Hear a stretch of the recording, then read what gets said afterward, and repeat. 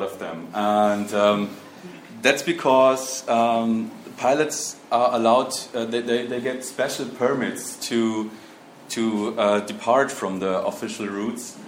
And actually, they're not like quite special permits anymore. They're more like normal permits every day. And we wanted to make an app that shows people how their location is affected by flight noise. And we wanted to focus on a geocoder. You can type in your own address. And you can see what planes, we have detailed information about every plane you can see here, or when the plane went about your location, and how that is compared to other locations in Berlin. We also focused on technical stuff, like we wanted to have deep links. As you can see above here, you can share every location, every state of the interactive. So you can share this with other users. And we made the app responsive, so that it works on mobile devices as well. And we also wanted to do a statistical analysis of all the flights. We have like 600,000 flights in our application. And you can see which districts in Berlin or Brandenburg are affected by flight noise, and which aircraft or which airline actually flies the most over each head. And the interesting thing about that is normally in Tegel there's a ban on night flights. Night flights are not allowed. In July 2011, you can see here there are barely any night flights. But later, like here, you can see there are a lot more night flights. And that's because actually there should have been opened a new airport. It didn't, as we all know. And they had to cope with a lot more planes and had to stick them in the night. So that was one finding we had there. And I wanted to show you a little bit of background information as well. So we wanted to have all the flight data from the air traffic control in Berlin. So we just asked them if we can have it, like the radar data. But they refused to give it to us, even though they're a governmental organization, but they didn't give it to us. There are a lot of other possibilities to get the data, like you can buy on eBay, you can buy a receiver and get the transponder data of each plane. But you just get like 70% of all the planes, so that wasn't the best solution. And so we made a cooperation with the Deutscher Fluglärmdienst. They recalled all the data near German airports. And as you can see here, this is one flight on 18th of June this year from Air Berlin. And you can see each coordinate at each time. We have a record every 8 seconds. You can see the altitude. You can see if it's departing or landing. You can see that it's from Tegel, and we have detailed decibel levels for flight noise as well. We have like 600,000 flights, and it's like 40 million records in our database. And we were able to also, besides the service for our users, the 3D visualization, we were able to get stories out of that data. Out of that, we made that. For example, so we had several front page stories and stories about air traffic and things we could find out in the database. Like that, we found in the database that there were a lot of flights with altitude of 500 meters or below in the beginning and in the end. So we recognized they have to start and land somewhere in Berlin. And we found out there are hundreds of planes just flying from Tegel to Schönefeld, like 50 kilometers or something like that. So we're asking, why is that? And that's because you aren't allowed to land in Tegel after 12 p.m. So the planes have to land in Schönefeld, and the next day they have to go back to Tegel to fly in the normal schedule. And the other thing is there are a lot of private airlines that do those kind of flights. And we asked them, and they said, yeah, if a businessman, he lands in Tegel, and the other businessman, he wants to go from Schönefeld, he doesn't take the cab, they have to move the plane. So, and it was crazy stories we found in the database about that. Another thing, the prototype of that application we created at ProPublica in New York. I was a P5 fellow. It's a pair programming project from Scott Klein and his colleagues. And this is my working place here. Was it for my working place for 2 weeks? And they helped me to sort the data and to build a PostGIS database, because I'm a reporter and I know a little bit how to code, but definitely not enough to do those kind of to cope with that amount of data. And they helped me building the prototype. I came back with the prototype to Berlin, showed it to my editor-in-chief. He said he liked the idea, and we built the application with Kreuzwerker. It's a developers here around at the Ritterstraße. And the main thing about our flight path tracker is interesting. It's updated daily with the new data. So we have permanently we get new stories, and it's an ongoing observation. And what we did today is, for example, we activated a new Twitter account. The Twitter account, he tweets automatically things, numbers and statistics from our API. So we share our data in different ways, and we wanted to write more articles in the future about the data. And yeah, I think we found another great story. Maybe, let's see, I don't know. But yeah, I think that's pretty much our project, and I keep it short. Thank you very much. We've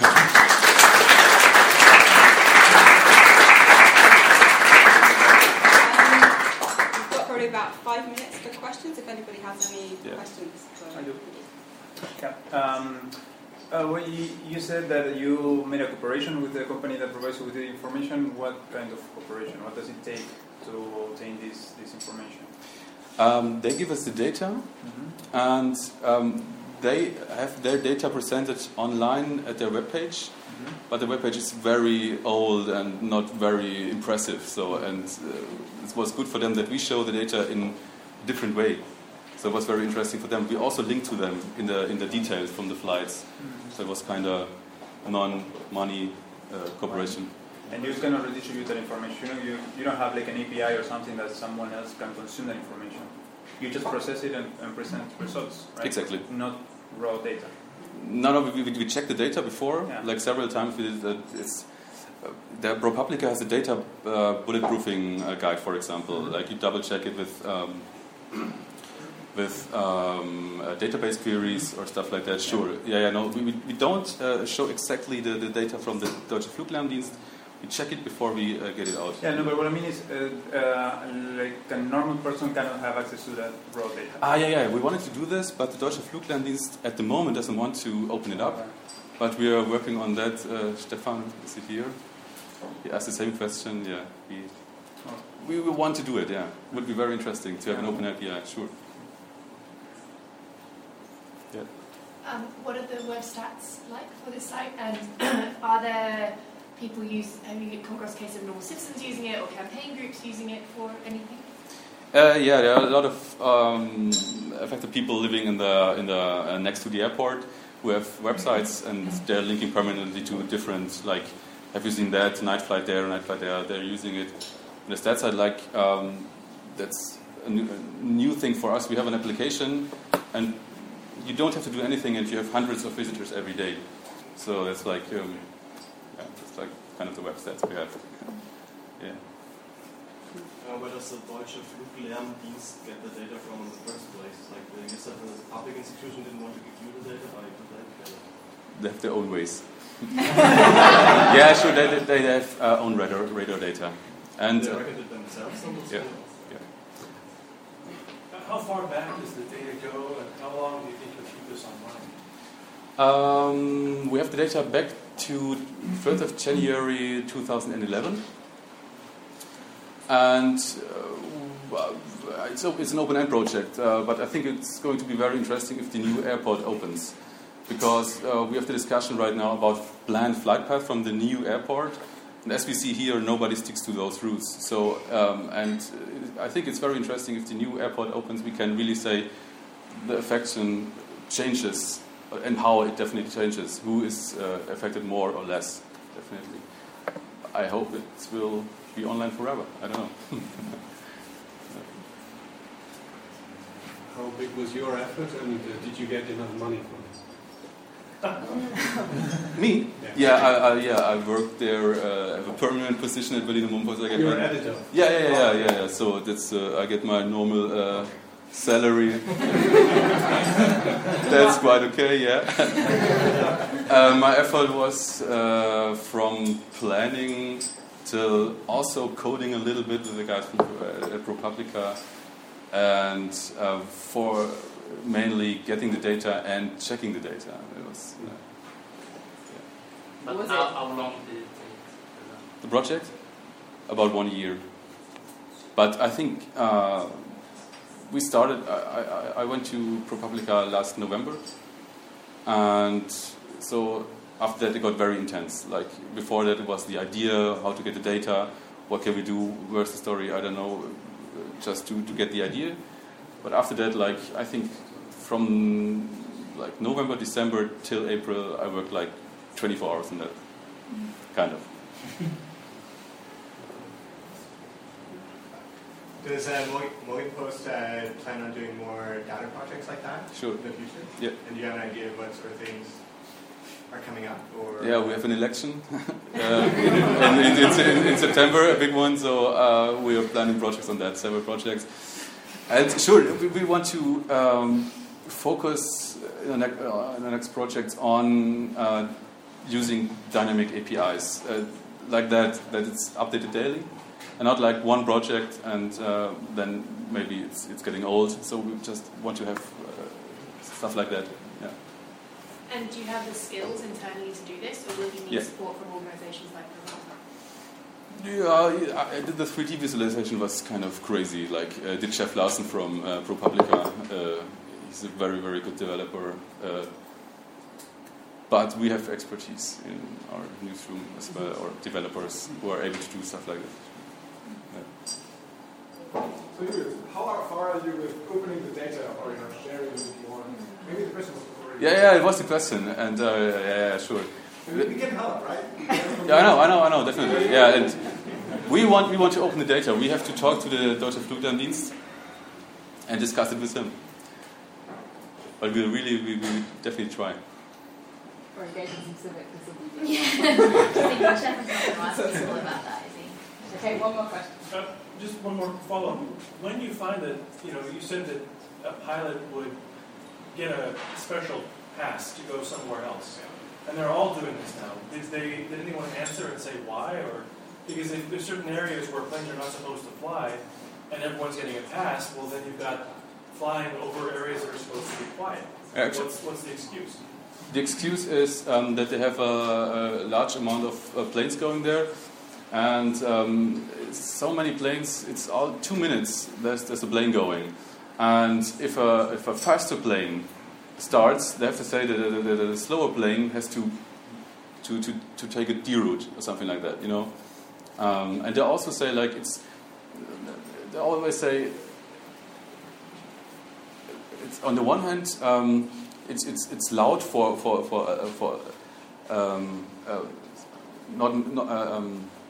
so there are a lot of planes in one direction, so it's loud for a small amount of people, or it's a little bit loud for a lot of people. So that's the thing. They say like it's a good thing to deroute them. It's like to have the data. It's great for Yeah. Thank you. Okay, thank you, Judith. Thank you.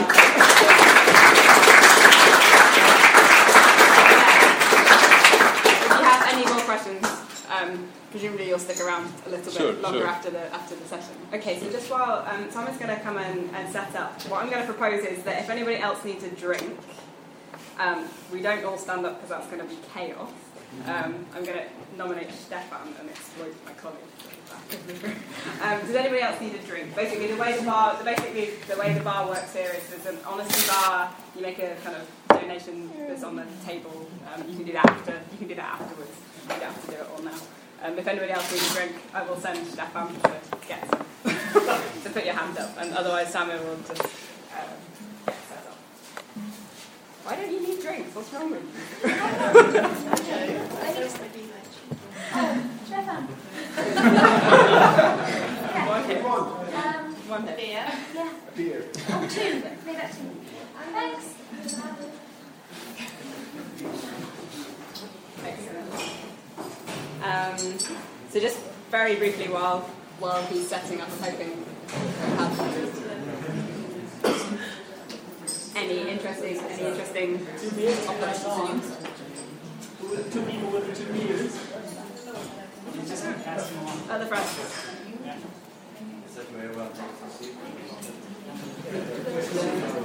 Okay. This is the Bierpark Surrogate.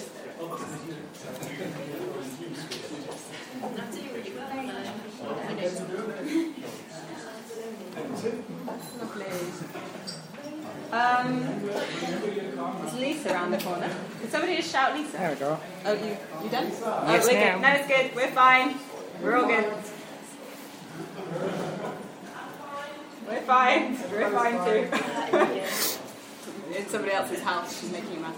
Okay, so Samir is a digital security trainer at the Tactical Technology Collective, and for his living and entertainment, teaches journalists and activists and other people how to stay safe while using technology. So I'm going to hand straight over to you if you want to get rolling. Hello. So I'm Samir. This is Tactical Technology Collective. I work in the Privacy in Expression program, so we focus mostly on helping people preserve their right to privacy and helping them express themselves freely where they need to. So usually this is talking about what the context of usually in the places where you have very few protections of law for yourself. So one of the things that some of you Prost.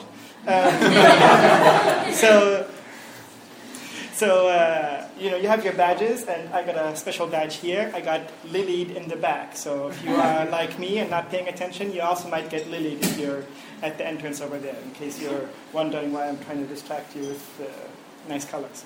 In any case, so part of what we do is train people, either individuals or organizations, and there's a variety of people who we train: activists, journalists, citizen journalists, newsrooms, organizations. But what does that mean? So it means basically we try to give them the awareness, and then coupled with the awareness, give them the direct tool that they can use to help themselves now that they are more aware of what insecurities they are dealing with. But what does that mean specifically for journalists? So and here's where we talk about what does a journalist do? So you are crossing borders, you are going from place to place, you are interviewing people who might themselves be in sensitive situations. The interviews you are doing might be sensitive interviews. So the two concepts we like to talk about is data at rest and data in motion. And basically for us this means data at rest is data that's in place, and data in motion is data that you are transferring with you. And so one thing that you can do to be more aware of security and actually do something about it is to be aware of what kind of data you're carrying with you when you go from one place to another. So what's on your laptop?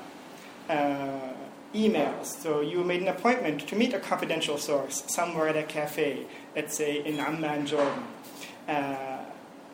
If that information is accessible on the laptop and you are accessible to somebody who wants the information on the laptop, that information is now accessible to somebody who it shouldn't have been to begin with, because you're the holder of the confidence of the source. Other things that are data in motion, your camera, SIM card, your phones. So sometimes the answer to how am I more safe when using the internet and when using computers is maybe to make a decision ahead of time to not have the information with you to begin with, to not have it be accessible when somebody is able to stop you, hold you in place and say, what information do you have on you? Or even worse, show me the information you have on you. And even worse is when they just take this stuff away from you and tell you to get lost, because then you have no more control at all. So if you're in a position to make those decisions ahead of time, that's one of the first things that we talk about, is maybe just make a decision to not have your digital tools with you if you don't need them. Favorites of us, many of us, as I see in the room, cell phones. Cell phones are very nice, wonderful tools, especially the nice, great smartphones. You can read e-books on them, you can play games on your board on the train, but they also carry a whole trove of information on you and on others.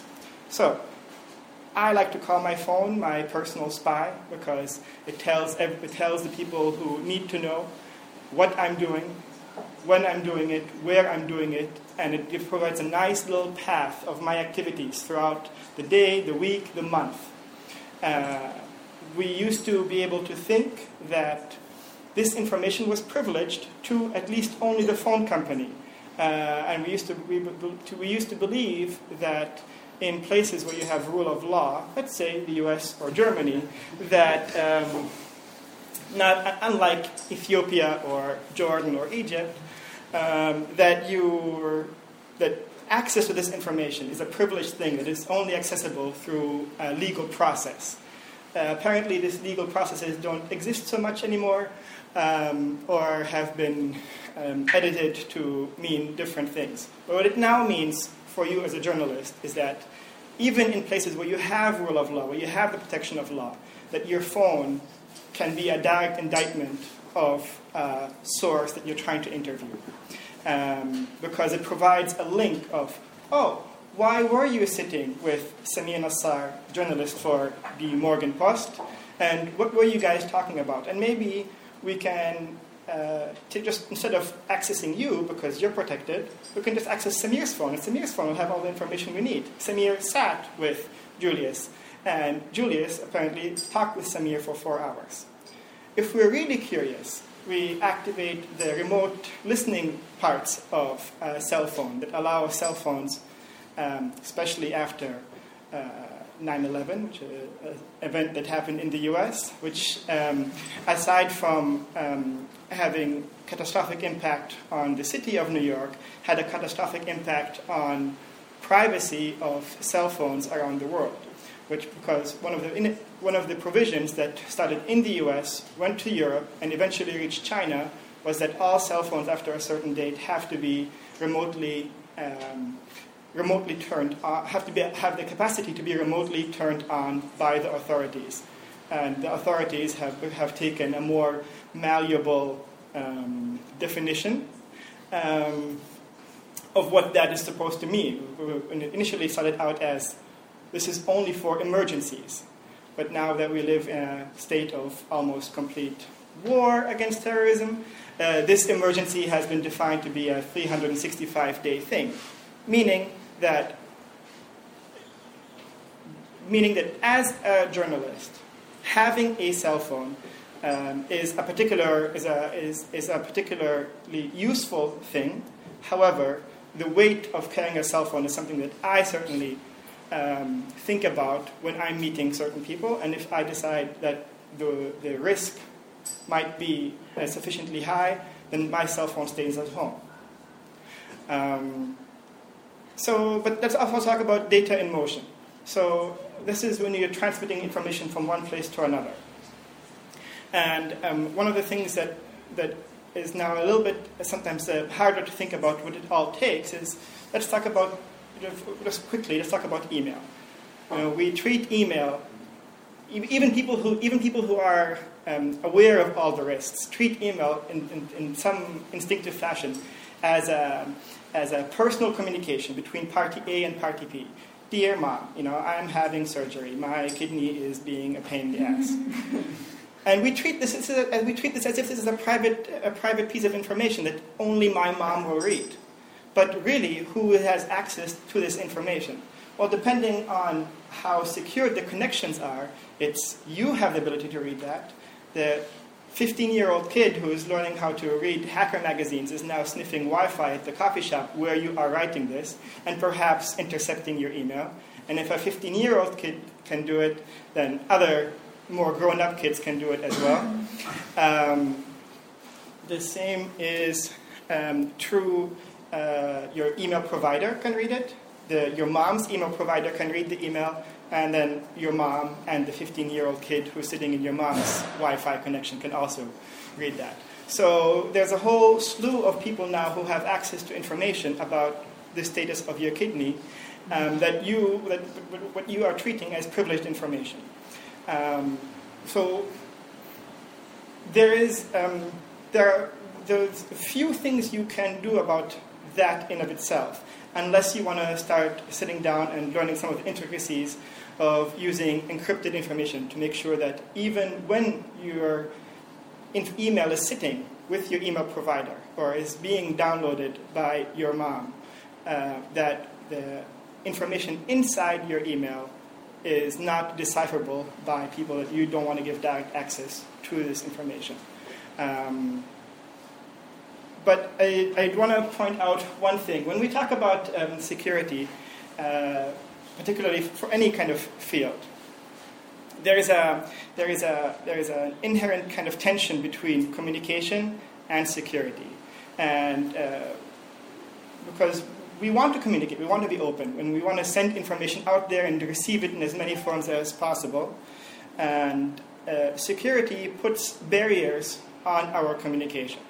So one thing that when we get into talking about securing our information is the importance of practice and doing things over and over so that they become kind of part of our workflow, not extra things we have to do. And then becomes always the question of, is it worth it depending on the necessity of what I am doing or the task that I'm trying to achieve? And this is where one of the last parts one of the first parts that we talk about is, what is your context? What is happening to you? What is happening to the people around you? So that we can, and let's figure out what those are, so that we can figure out how to address your particular need when you are raising those questions. Because in the end, you are the person who best knows the context in which you're working and best knows what the actual risks might or might not be. When we have those, then we can more easily figure out how to solve certain problems. And one of the things that we actively do, one of my jobs, is work on a little guide called Security in a Box. It's a digital security manual, currently available in 12 languages. And it'll provide you with both practical guide, no German, sorry. We've only discovered that Germany might have a privacy and rule of law problem, so we're working on fixing it now. So we have two main sections. One is the how-to booklet, which comes very easy to talk about. Oops. So that's probably not very visible. Great. So the how-to booklet, for example, is how to recover from information loss. It's all very small. I apologize.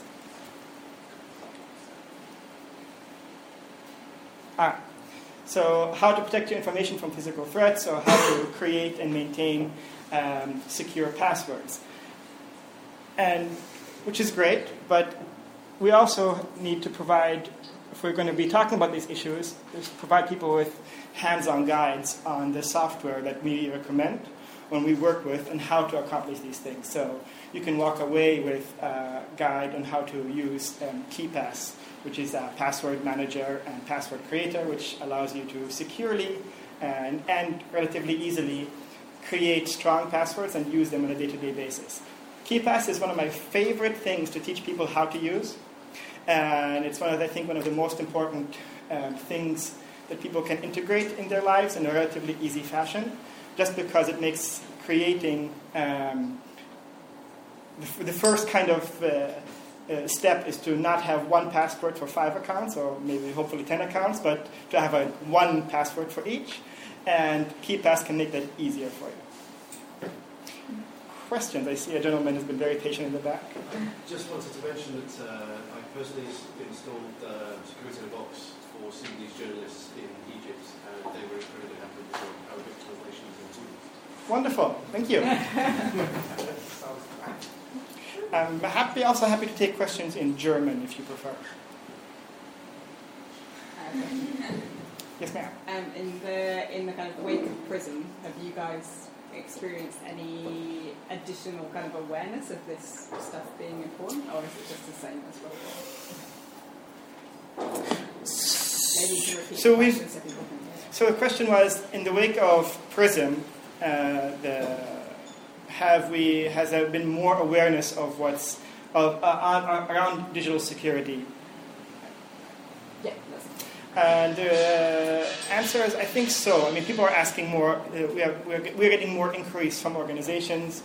We're getting specific inquiries from organizations saying, in the wake of PRISM, what does it mean for us?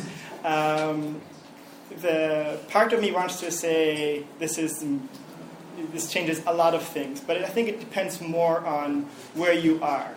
If you're working in policy, it matters a lot.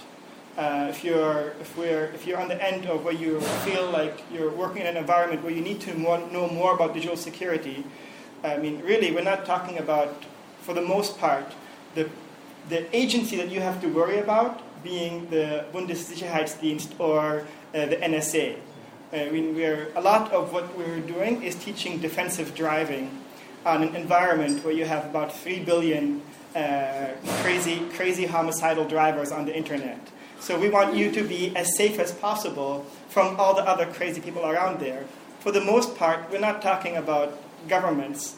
It's a lot about people who are using the opportunity to do bad things with your private information. I also just wondered whether you could give a one-line introduction to what TrueCrypt is, because I think some people might find one-line introduction to what TrueCrypt is. Okay, so TrueCrypt is software that creates encrypted containers, allowing you to put in your files in them, so that if and when you lose your, let's say, your flash drive, that your information can stay securely in there without being visible that you are storing secure or privileged information on your flash drive. But without being immediately visible. Yes, sir? So why is it called security in a box? Because it's not really a box, right? There's no box identifier, it's only a security box. Security in a box. So it's part of the history of the projects of Tactical Tech. So we had and actually at some point security in a box came in a box because it provided a whole slew of resources that came in a cute little wooden box. We don't necessarily do that anymore, but we have other projects that were like how to set up an NGO, for example. So we had a project called NGO in a box. And in the history of security in a box is NGO in a box security edition, and part of it, yes, it was catchy and rolled right off the tongue, which is why we changed it to the shorter version of security in a box. And really, it's like private companies usually can find the resources to take care of their security needs. Like, if it becomes a matter of marshalling the resources. But many NGOs in the world don't, or community groups don't have the resources. So a lot of what the Security in a Box came out of is addressing that need. But the problem is, if someone wants to sell me security in a box and actually wants to give me a box, I would not trust them, because security is not a box thing, right? It's something that everybody has to care about. And that's the nice thing. That's another nice thing about what we do is I'm not asking you to trust me. I'm asking you to hopefully learn from what we're having the conversation and test it out for yourself. And because we almost always rely on open source software for at least the hands-on guides, and we're not talking about this is a solution and nothing else. A big chunk of what we do is about the concepts. So while it would be nice if I could do a TrueCrypt training in 1 hour while I walk people through the software, that's not enough. So I spend 3 hours ahead of time explaining what encryption is, why it matters, why this is a good solution, and then do a 1 hour software training. The box is not just the box; it's the whole way of thinking about security. Okay. Something's working. So this is a side question for you. Why do you think people don't use encrypted email? So people tend to panic about, everybody can read my email. But there are simple solutions, or not that simple, but you think by now it's not a new problem, right? Right. That's been around for 20 years? Yeah. So the main reason I think that people are not using enough actual encrypted email is that the tools, while mature and in itself very good, are not user friendly so far. There are several projects working on changing that, and some projects make that easy. Are working on making it easier. So Macintosh users, gpgtools.org is where you can get your hands on the security. If you want the similar stuff for Windows, you look for GPG for the number win, so you have easy access to these tools. I think the main one, but so you have the software is not that easy to use. However, the bigger issue is that I think awareness is actually the biggest problem.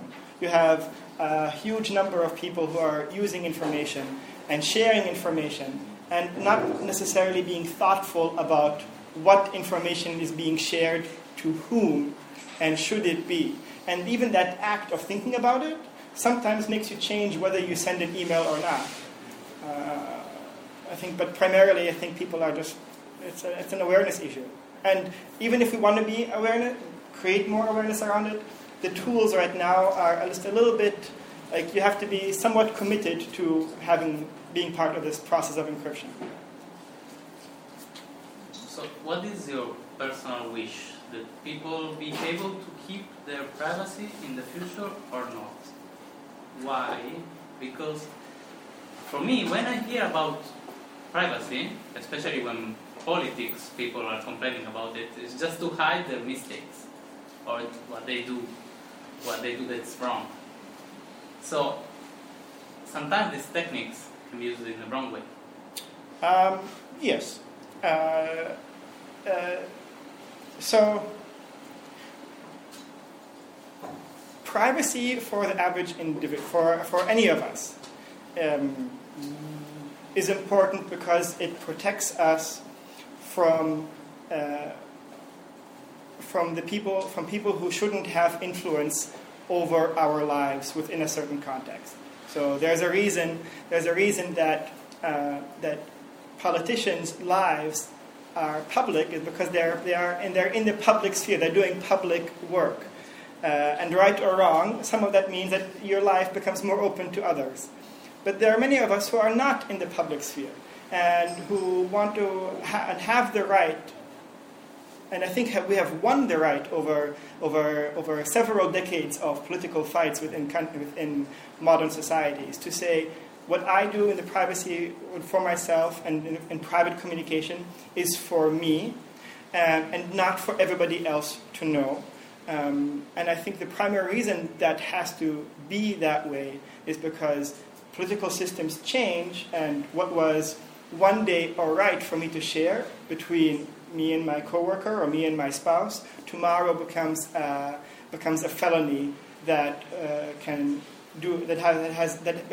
has legal consequences or outside extra legal consequences on my personal life.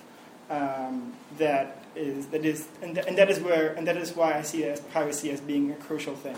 And even politicians who live public lives have right to certain privacy. Excellent. Well, thank you very much.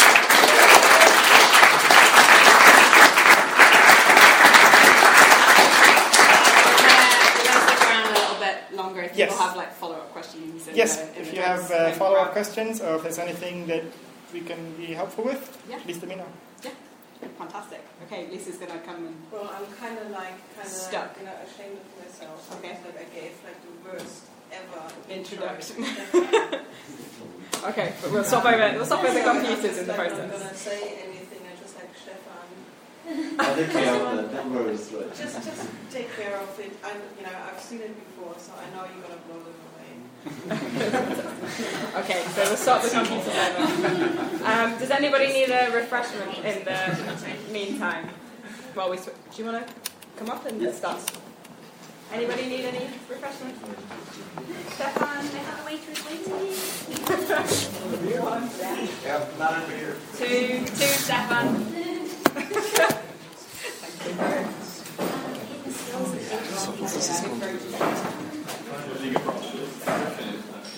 Just a.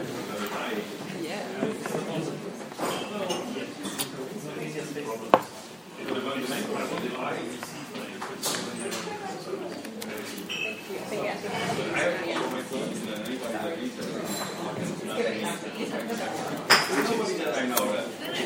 So why would that help?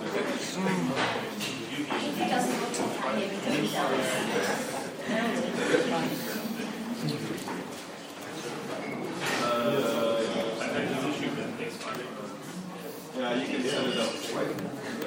Oh no. You won't. So, Stefan, whenever you're ready. Just I just need just a short moment to set up things here. The beamer is very low resolution, right? Yeah. Okay, we'll manage. Just let me know when you want me to shut them up. Yeah. Just want to see what we have here. What is this? Is it? Oh, okay.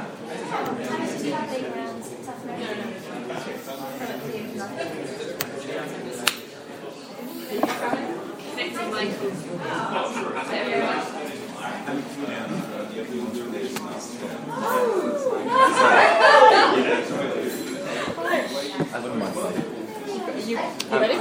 Okay. Lovely. Are you guys ready? Anybody still hiding around the corner? Come back soon or you'll miss something very special. Are there any more people still around the corner?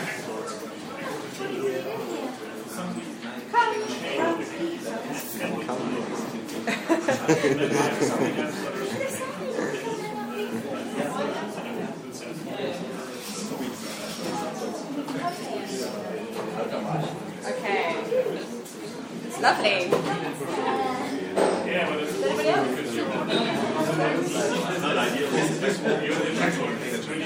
Okay.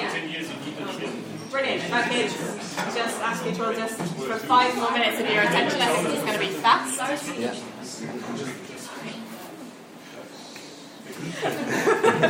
Okay, Stefan, over to you. Okay, so my name is Stefan, as we said before, and I'm a developer for a company called. Thanks.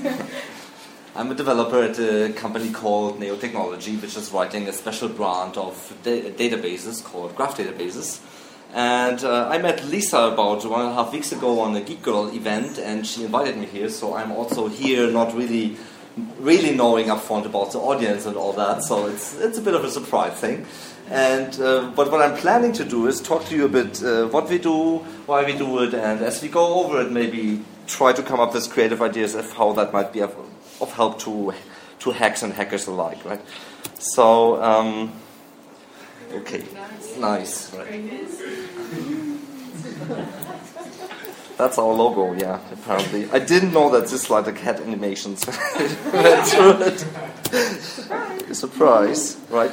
So we're going to talk about what a graph database is, how you get data out of it, if you use one, and these slides come with a tutorial. We're not going to do that, but I'm going to play a bit with our live things that we have to show a bit how it all could work in practice. So what is a graph, right? I guess not everybody is aware with that term. So a graph database is a database that stores graphs, and that is networked information, right? So it's not charts, it's not diagrams, it's not pie charts, it's not bar charts and that stuff, or vector artwork. A graph is for storing data that is structured as a graph or as a network. For example, the network of your friends, like who knows who, or who met whom at what place on which party, right? So for the techies, right, that's a bit reminiscent of linked lists and trees, and graphs are the general purpose data structure that comes if you generalize these. So what is the difference between classical relational databases that most people know or think of when they think of a database? And my colleague has said this, and I really like this quote: a traditional relational database may tell you the average age of everyone in a, for example, meetup, but a graph database will tell you who's most likely to buy your beer, which is a very different kind of information. So, just to give a bit of an example, these animations take very long to build up.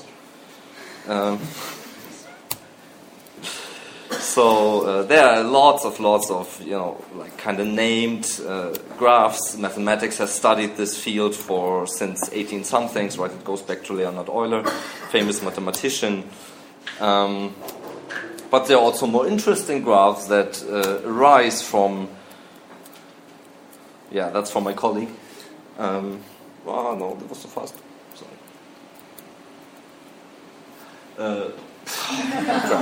But you've seen it, right?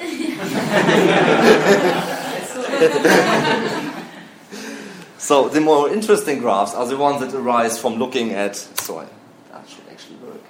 Okay, that's how it works. From real data, like by just putting down on a whiteboard, putting yourself in the center, and writing down people you know, and what are the people that they know in turn, and on, right? These graphs are way more interesting. So, GraphDB 101. So, this tries to compare it a bit with the relational graph databases, and that's usually interesting for the techies. So, I'm just going through this very quickly to not leave out half of the audience, right? But if you know classical relational databases, what you usually do to store structure there is you organize everything in tables. And in order to relate things to each other, you have to have matching things in the table. Like, the guy who bought the book with that ISBN had that MasterCard number. Then you have a table for that, right? And if you want to kind of find, interesting bits, you have to look through all these tables in order to trace down information that you actually want. And also the way relational databases works in their domain, that tends to be slower as the chains that you have to follow through increase. Right. So what we do instead is that we do not store things in tables, but as a data structure that really looks like the relationships that you are interested in. Right. So instead of being entries in tables, the various entities that you care about, people, places, events, things, become really tangible things in the database, and how they are connected also become tangible things in the database, leading to a very more natural approach to look at data, to think about data, to work with data.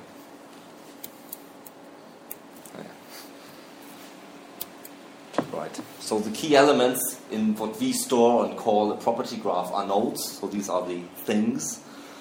Simplifying it, and their connections we call relationships. And of course, you can store a lot of information on them, on top of them, like their names, their ISBNs, whatever you like, properties. Right. Yeah. So besides the obvious advantage of being very easier to think about this kind of approach to dealing with data, it also has quite tangible performance benefits, like it scales, for example, with the number of persons. Yet if you want to do certain queries, for example, search for friends of friends of friends in a social network, if you do that with a classical relational database, as the number of people increases, your query will get slower and slower and come to a grinding halt eventually. While if you do that with the graph database, things stay fine and nice and smoothly. So, but okay, that's all nice and interesting, maybe. But how do you actually use it? So how do you use it? The key concept in the graph database, they're actually just two things, right? You have to get into the graph. We do that with additional index data structures. And then once you're in the graph, the really key idea is to do a traversal. Like you start somewhere, right? You look up a person called Andreas here. And then you go on, and you do that with our query language called Cypher, which is really visual, which reads a bit like ASCII art. So you're saying from this guy called Andreas, which we now call N in that query, you go to some guy I don't care about, and then to the next guy, and give that the identifier Fof here.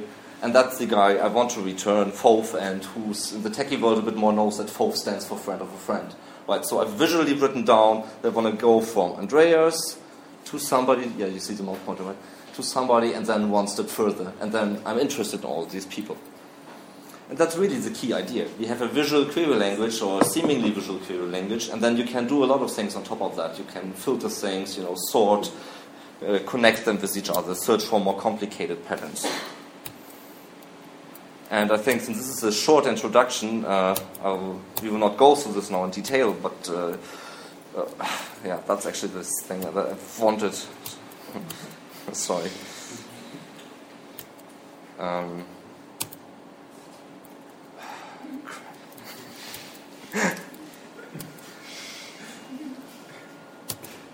So that's the one I wanted. I hate it when they do this auto at one thing. So it is pattern matching driven. So you really write down the pattern. You could write it on a whiteboard when you design the query, right? If you want to think about your data, okay, I have that data in my database, I'm now looking for that thing. Write it down on a whiteboard. You can take it from the whiteboard and directly turn it into a query that you can even read afterwards, right?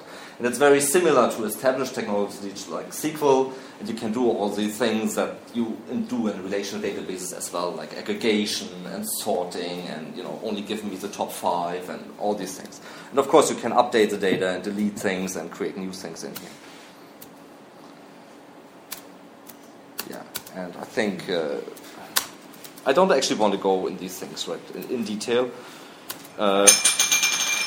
Be this just to show one more. Right, to give a bit more examples of all the things that you can do here. Right, is the match, which is the traversal that I described a few slides back, right? That you start somewhere, which you can select using some index structure. People from Berlin who live in that area, or something like that, and then you say, okay, from those, I want to go to the. There I clicked. Yeah, I think you solved, right? You can. There's one more coming. And then you can filter down, check for properties that are there, check their age, and by doing all that, build up result sets, right? So yeah, so that's the database that we write, and we continue to evolve it. I'm now on a feature team doing a new release that will make it even more natural to work with sets of people and intersections of sets, or not of people, of data items. Intersections of these data items, so that it becomes even easier to write these kind of queries to work with the data. And why is that important? Actually, I think trying to bring it into this context here now, right? I think a lot of data is getting more and more connected and more diverse. And tabular data becomes harder and harder to manage as the diversity increases. And in a graph database, it becomes way more easy to integrate all these different kinds of data into a single model and then to gain interesting insights. And that would be the key point I would like you to take away. If I managed to do that, I think I did good. And and of course, if you like, we can play a bit with the online tooling that we have. For example, if you want to give this a try and you're feeling a bit like doing these things, so I'm slightly suffering a bit here from beamer size, but I think we can do it. You can just go to console. Maybe not that one, but that one. Console.neo4j.org. And there's some little sample database in there, which you actually see when you open it. It just has these few nodes and relationships. And then you can click around, click on help, learn more about the Cypher query language, and just play with Cypher if you want to get a feel for how it all works. Right. And the product itself, it works on Linux, works on Windows, works on the Mac, and it's open source as long as you are open source. If you're not, we kindly ask you to buy a license at some point. Yeah.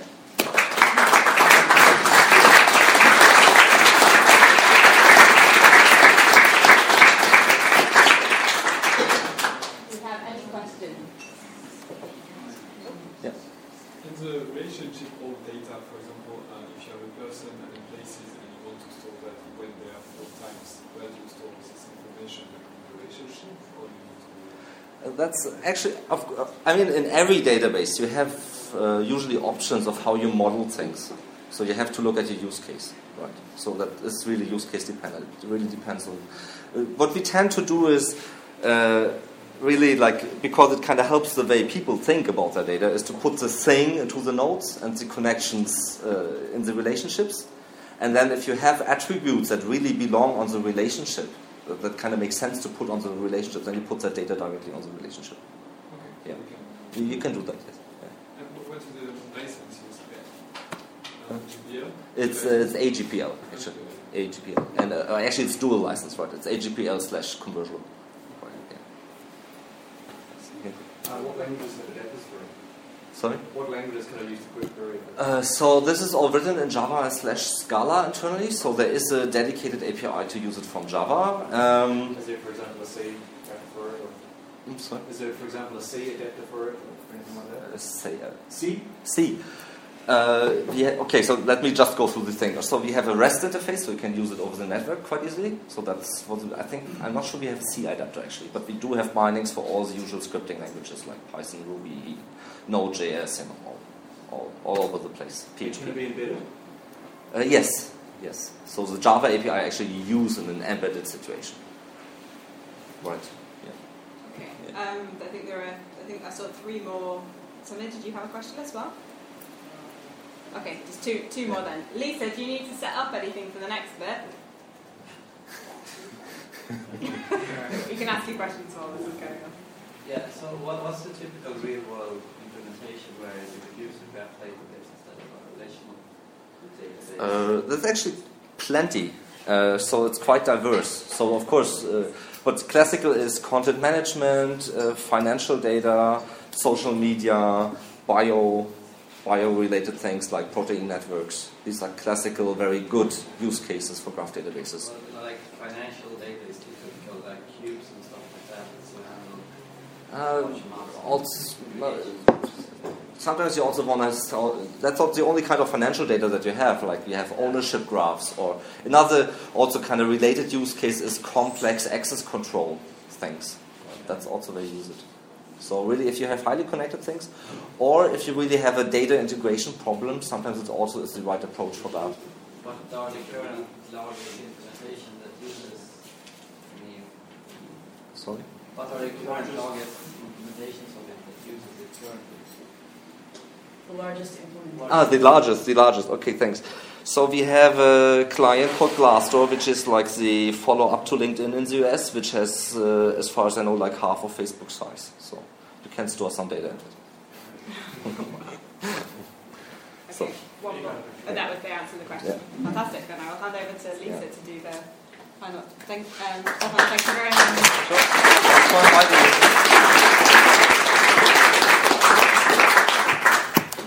So we have like good news, like we're not going to sing happy birthday because you really don't want to listen to us singing happy birthday because we really don't sing it. We may do that later before we do that. But the good news is that actually Mitch has a little present for hackers. Because he's been hacking something and he wants to show it. But I need to set it up until there is possibly a drinks break. Okay, do we send our splendid waiters? Yeah. Okay, I need 3 minutes. Who needs a drink? Yeah. I'll have a beer. 1, 2, 3, 4. Get into the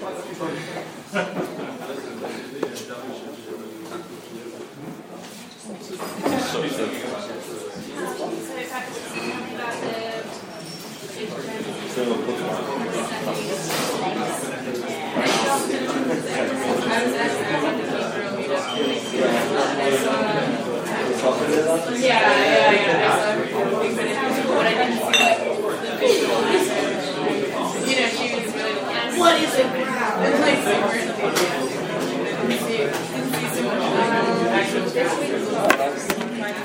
Thank you. Yes, it's also, you have to always see a bit, what the audience is and what you have to explain. You don't have to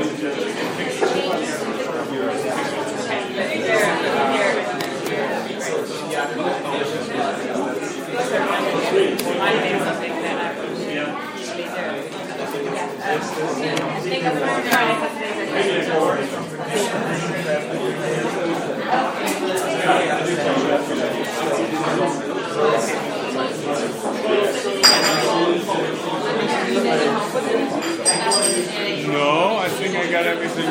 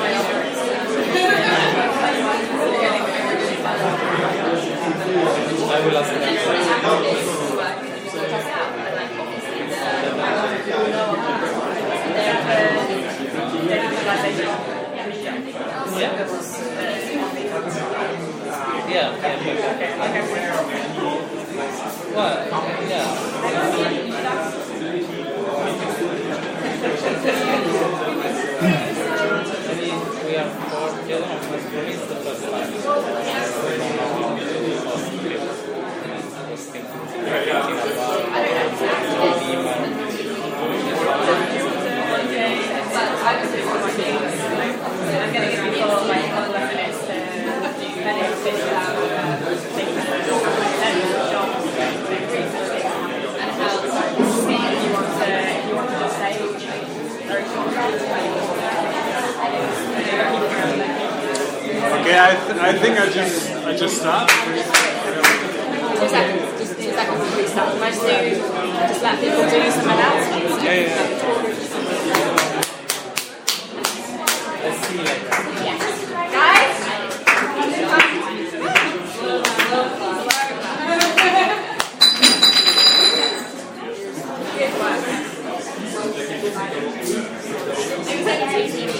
Okay, I've realised that we've forgotten just before we do this one part. I've just realised that I've forgotten to do like a key part of Hacks Hackers, which is we usually give people 15 seconds to pitch things, whether you're hiring for people, if you've got an event that's coming up that you want to kind of introduce to people. If anybody's got something that they can say in 15 seconds, just to get people in the room involved, then go for it.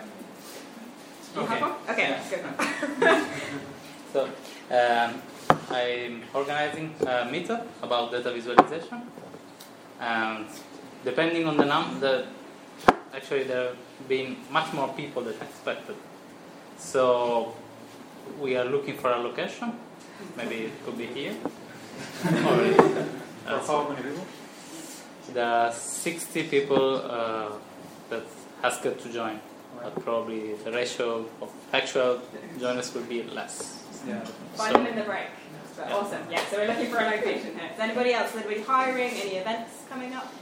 Anything else? One more? Yeah. I'm working on a project in citizen journalism, and I'm basically looking for a CTO kind of guy to help me out. A chief technical officer being hired over here. Any others? Lisa?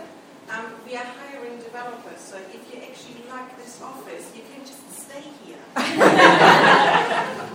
So I'm just like to show you like who our team actually is. Can you all? This is Sebastian. This is Pete, our front-end developer. Mitch, of course, he's the co-founder. Yeah. Kristin is here. So if you're interested about our job offers, just like let us know. We're there where the Pete is. Lovely. Okay, any more? Or we done? Okay. Hand over to me. Okay, thanks. And if you do decide to stay, the difference being that you don't have to pay for the drinks as of tomorrow. Just to say that. So, this became a birthday present and it's not really there yet. Everybody can use it, and I'm very happy to show it today, even though it kind of stumbled into becoming a little present, but it kind of fits what Hacks Hackers is about.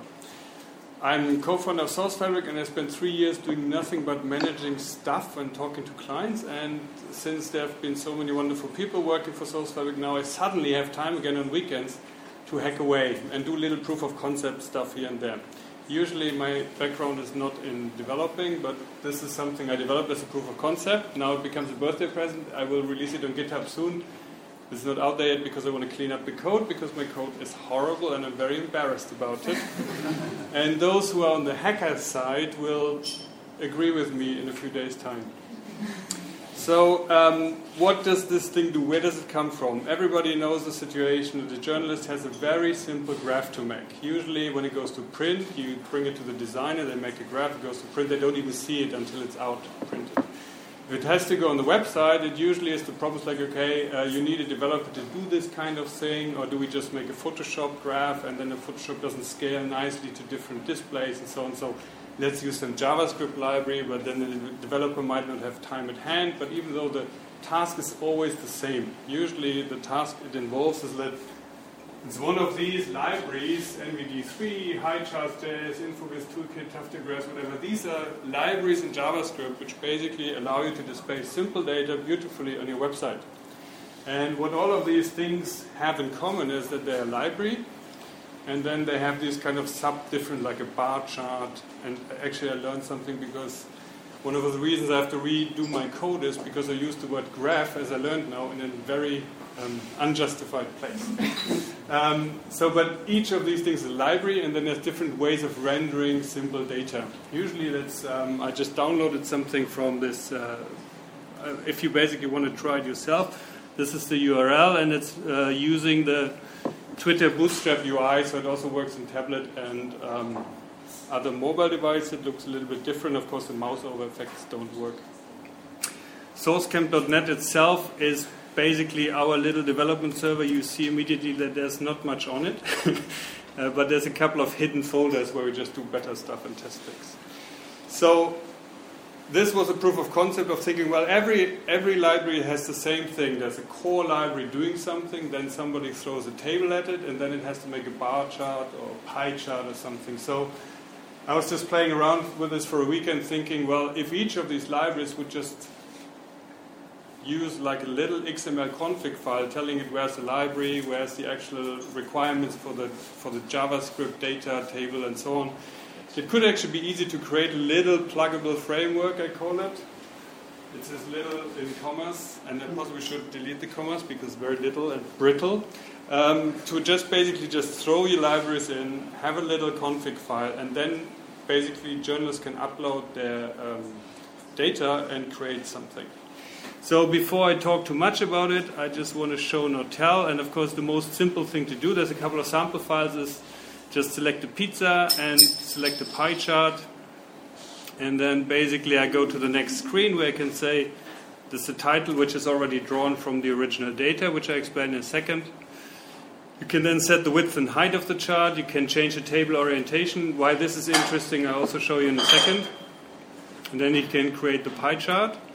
And it comes here, and then this is basically the result where it's not, it's not a lot of magic at this point right now. And this is using, I hate to say after security talk, it's using the Google's charts library.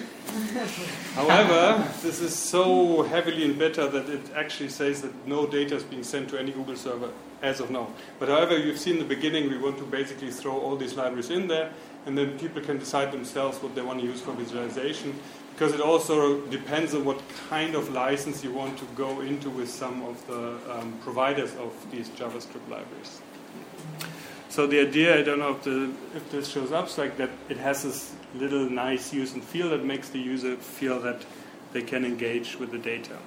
As I said, it's fairly straightforward.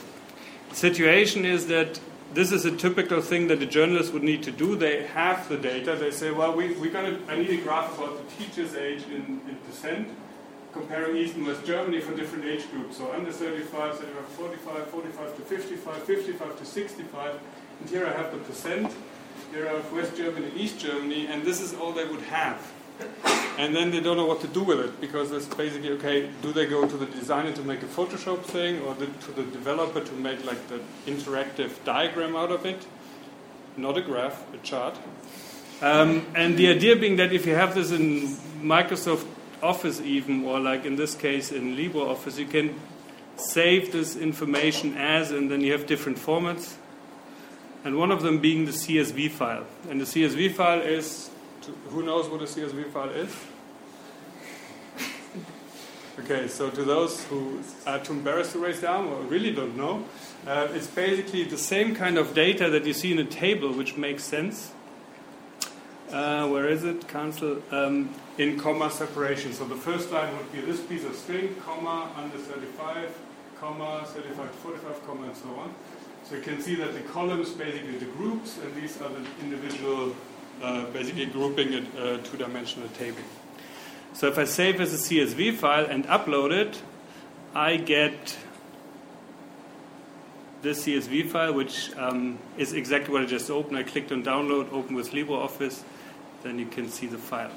And then, of course, I can say, well, what do I want to do with this? Do I want to do a line chart, for example? And if I do a line chart with this kind of data, it's not really telling. And what I find interesting about this thing is, like, you have your data and you write a story about it. What is the point that you want to bring across? What is it? Do you want to compare West Germany, East Germany like this?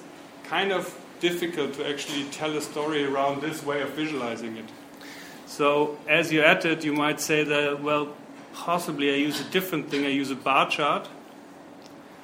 And again, it might be a little bit clearer when you compare that under 35 there's less in East Germany than West Germany.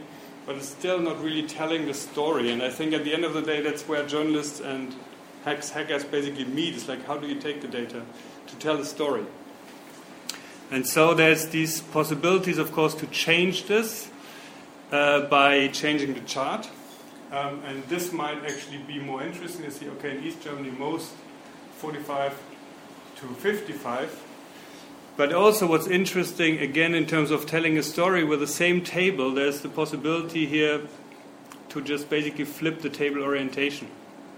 And then suddenly you have a story. You can see that in East Germany there's very, very few young teachers compared to the West. And then the journalists themselves, they don't need somebody to make the graph, to go back and forth and say, look, actually, could you possibly do a different kind of graph?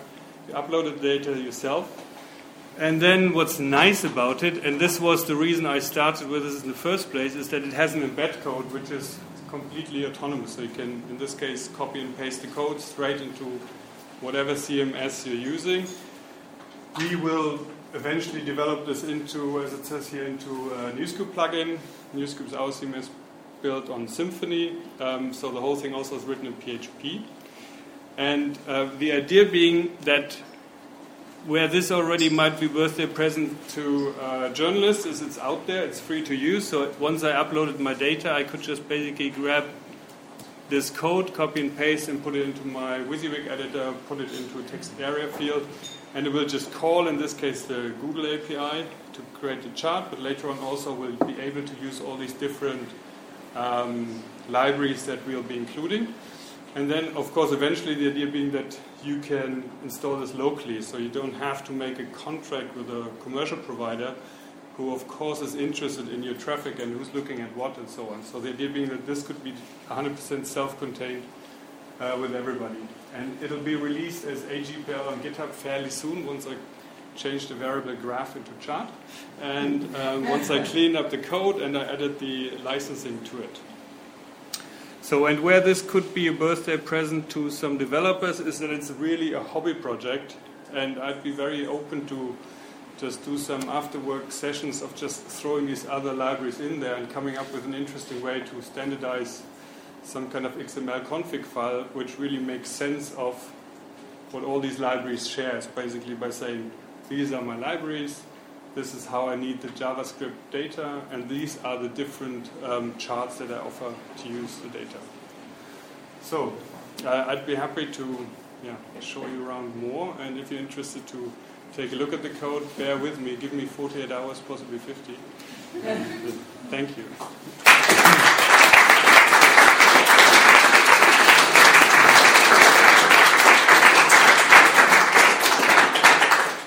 Very much. I'm going to suggest that we take questions for this one in the drinks session, because I think people need to stand up now. We've been sat down for a long time.